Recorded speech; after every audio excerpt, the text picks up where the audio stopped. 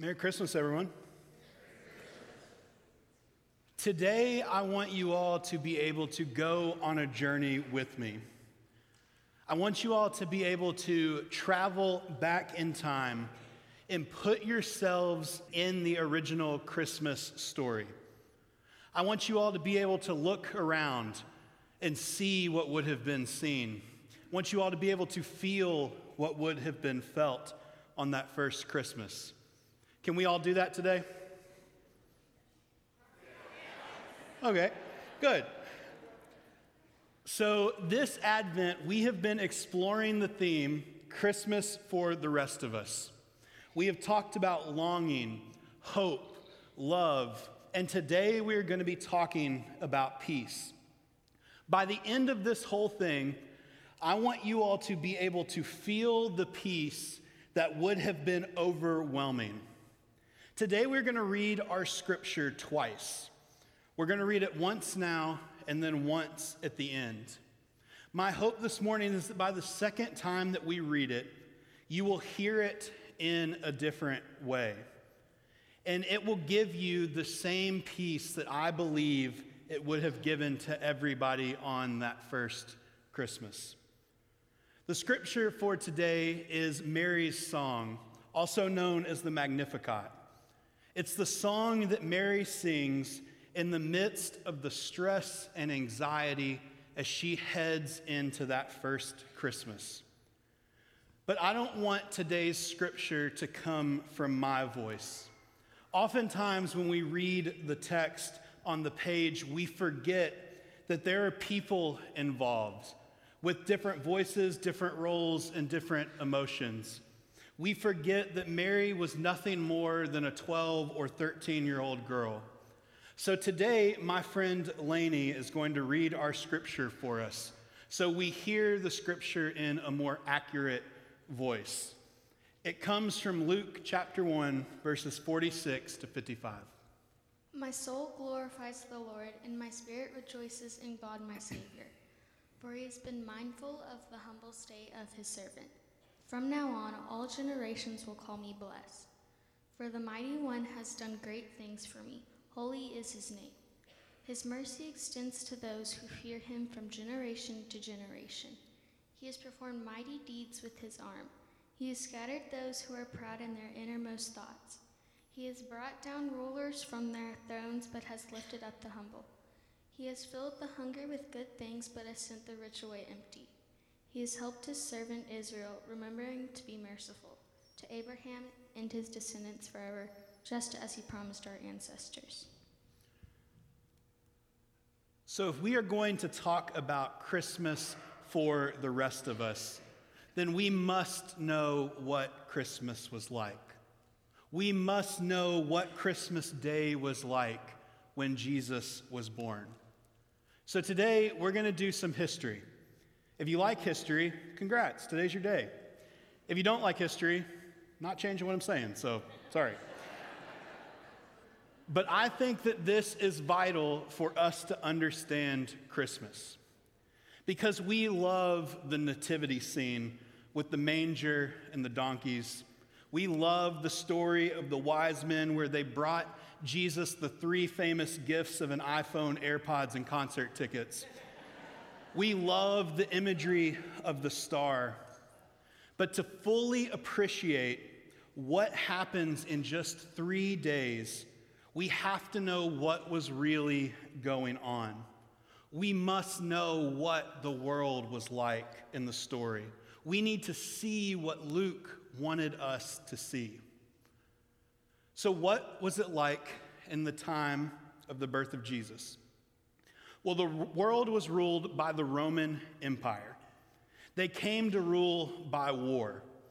War after ruthless war. Brutality, killing, taking over everything they saw. They had a saying that said they wanted their empire to go as far to the east as you could go and as far to the west as you could go. The Roman Empire was ruled by a series of Caesars. Julius Caesar is the most famous, and he ruled by committee.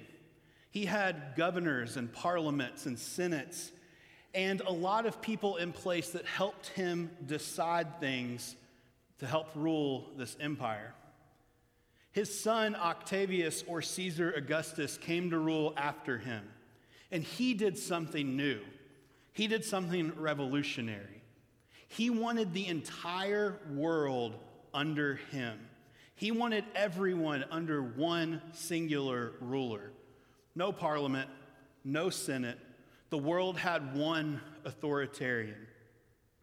Now, Augustus ruled over this vast empire. People said that he was God in flesh. Temples were built to him. Sacrifices were made. They called him the one who is to come. They called him the divine king of salvation. And then in 17 BCE, a strange star appeared, and it caught everyone's attention. Augustus believed that this was proof that him and Julius were heaven sent. He believed that he had brought the climax of human history to fruition. So he began a 12-day celebration called the 12 Days of Advent. Now, it's not as commonly known, but this was also believed to be the time they would bring silly little gag gifts and do a white elephant party. Not really. But if you are Caesar and you rule over this vast empire, eventually you can't do it by yourself. If something happens 2,000 miles away from where you are, you can't get there to solve it. So to help Caesar rule, he started to appoint kings. These were just puppet kings, and they were supposed to simply rule as Caesar would rule. So in Israel, Augustus found a young warrior named Herod and appointed him king. Now Herod was stalker-level obsessed with Augustus. So Herod would build all of these elaborate things because he just wanted the Caesar to notice him. But there was a practical problem with all this empire spreading and elaborate building. When you're Caesar and you want to expand your empire, what does that take? Money. If you're Herod and you want to build all these elaborate things, what does that take? Money. It was estimated that the people in Jesus' time were being taxed at 80 to 90%, and there was nothing that they could do about it. You opposed Caesar? Dead. You opposed Herod? Dead. Families were being beaten down and forced into poverty, then more poverty, then more poverty. They were being systematically shrunk, and there was no way out of it. So here we come to Christmas. Caesars, kings, poverty, despair, frustration, anger. Caesar wants to know how big his empire is, so he ordered a census. He wanted to count exactly how many people he ruled. So families were displaced and they had to go back to their hometown. Now, all of this was happening in that 12-day celebration. So the town would have been abuzz with the propaganda and the reminders that were circulated. Caesar is Lord. Caesar is God. You could hear it everywhere that you went. It was the drumbeat in the air. It was the constant for that time of year. Caesar is Lord. Caesar is God. And then we get to Luke. Luke begins by setting the stage that we are in the time of Caesar Augustus with Herod as king. That would have spoken to the reader. That would have automatically put some anxiety and some stress into people. Luke is telling us a story, but he's letting us know from the beginning that this is a story on top of another story. He begins by putting into our minds and reminding us of the poverty, the oppression, the anger, the fear, the systematic throat-stepping that the world operated on. He starts by reminding us of the money that had been taken, the wars that never stopped, the family members that had been killed for disobeying. He's reminding us of the constant Caesar is Lord, Herod is king. Caesar is Lord, Herod is king. He's saying that this is the story that was happening at the time of the birth of Jesus. He's saying this is the oppression that people were feeling. This is the lives that people were living. But then he starts to tell another story. And he says, in an oppressed corner of this massive empire, with an audience of shepherds and of animals, with an audience of people that have gotten the raw end of the deal time and time again, with an audience of people like you and like me, in a world that doesn't have the decency to put someone up in a hotel, but instead cast them to the streets to live like the animals, Luke says there's a baby. There's a baby. The world is ringing with the mantra that Caesar is Lord.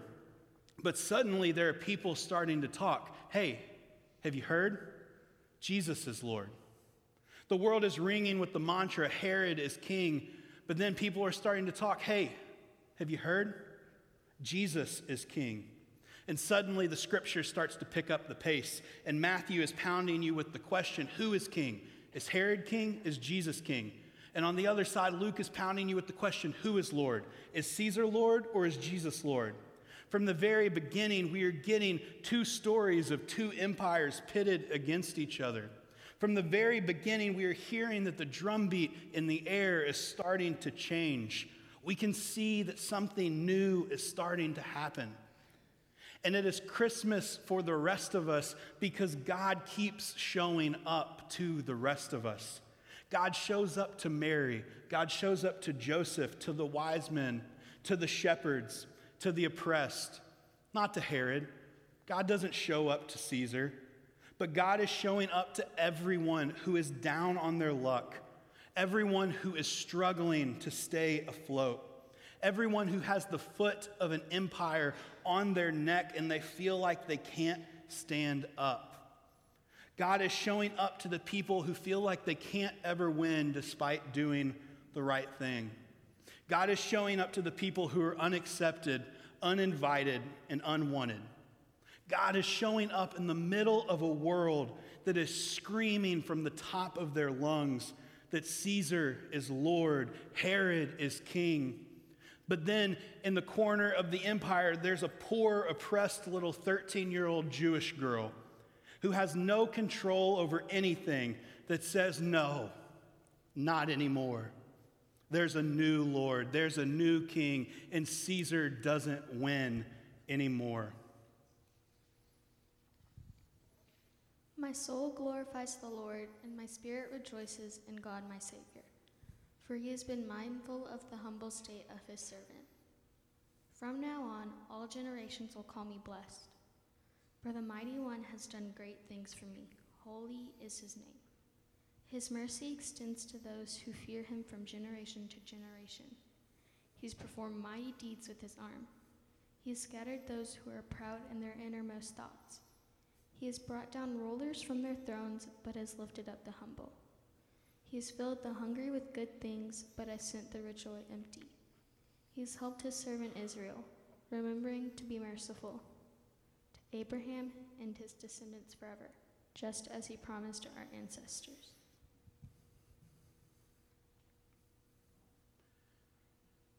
Can you see the peace that Mary's song describes? Can you feel the peace that an entire empire would have felt? Can you see the peace that we are still longing for today? That's why we light these Advent candles, because we are still longing for that same peace. Herod, Caesar, it doesn't matter. It's irrelevant when God is here, because God sees. God's been watching you get stepped on. God's been watching you get beaten down. God's been watching you struggle to survive. So in 3 days on Christmas morning, God shows up in human history. God shows up in flesh and in blood. And God says, enough is enough. God says, I've seen the end of the story, and it's all okay. I want us to end our service today longing for more, longing for what is coming in just 3 days. So I want you all to take a few minutes and to reflect. I want you all to ask yourselves the questions. Where are you in this Christmas story? Where in your lives do you need the peace of Jesus to show up? The peace that only a new king can give? And how can you live out that peace in a new way?